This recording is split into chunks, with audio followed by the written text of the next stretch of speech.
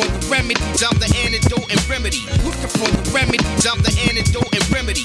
I got the remedy. The revolution is here. The revolution is here, people. Thank you for joining the very first episode of the vlog series Remedy. I am your host, Rem, and what I do is I take questions from people all over the world and hopefully spread some optimism, some positivity, give insight and inspiration to those who are in most need of it. So without further ado, I'm going to read the first set of questions and then we can go from there. First question, why are white counterparts or white friends silent on social media and real life when it comes to racial injustices? Why aren't they vocal allies?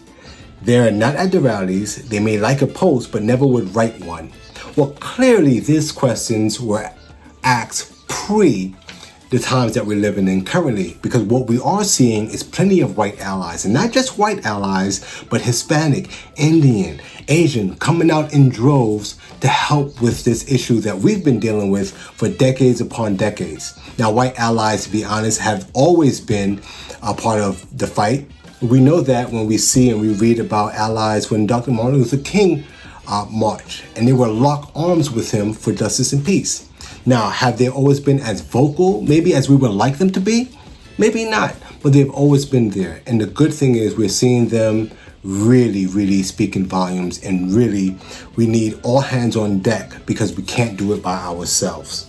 So they're not just posting more, but they're actually standing up and using their voice. Buckle up, because I'm going to keep making videos until TikTok either listens to me or completely destroys my account. So since my last video got taken down, I'm just going to re-say everything that I said in that video.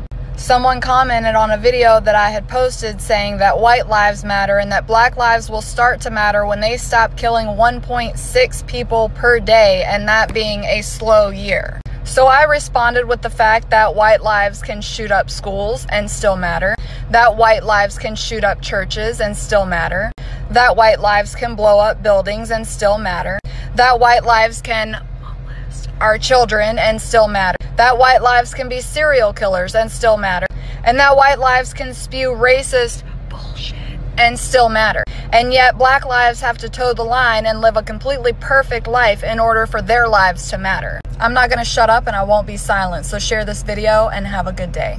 That's the first episode. So there you have it. Thank you for joining me again. Please remember, if you have any questions, send it to contact me at obsessivelyoutspoken.com. You can also feel free to follow me on social media, and please check out the website www.obsessivelyoutspoken.com, where you can listen to podcasts, you can look at full interview videos, and a whole lot more. Thank you so much for joining me today. Take care.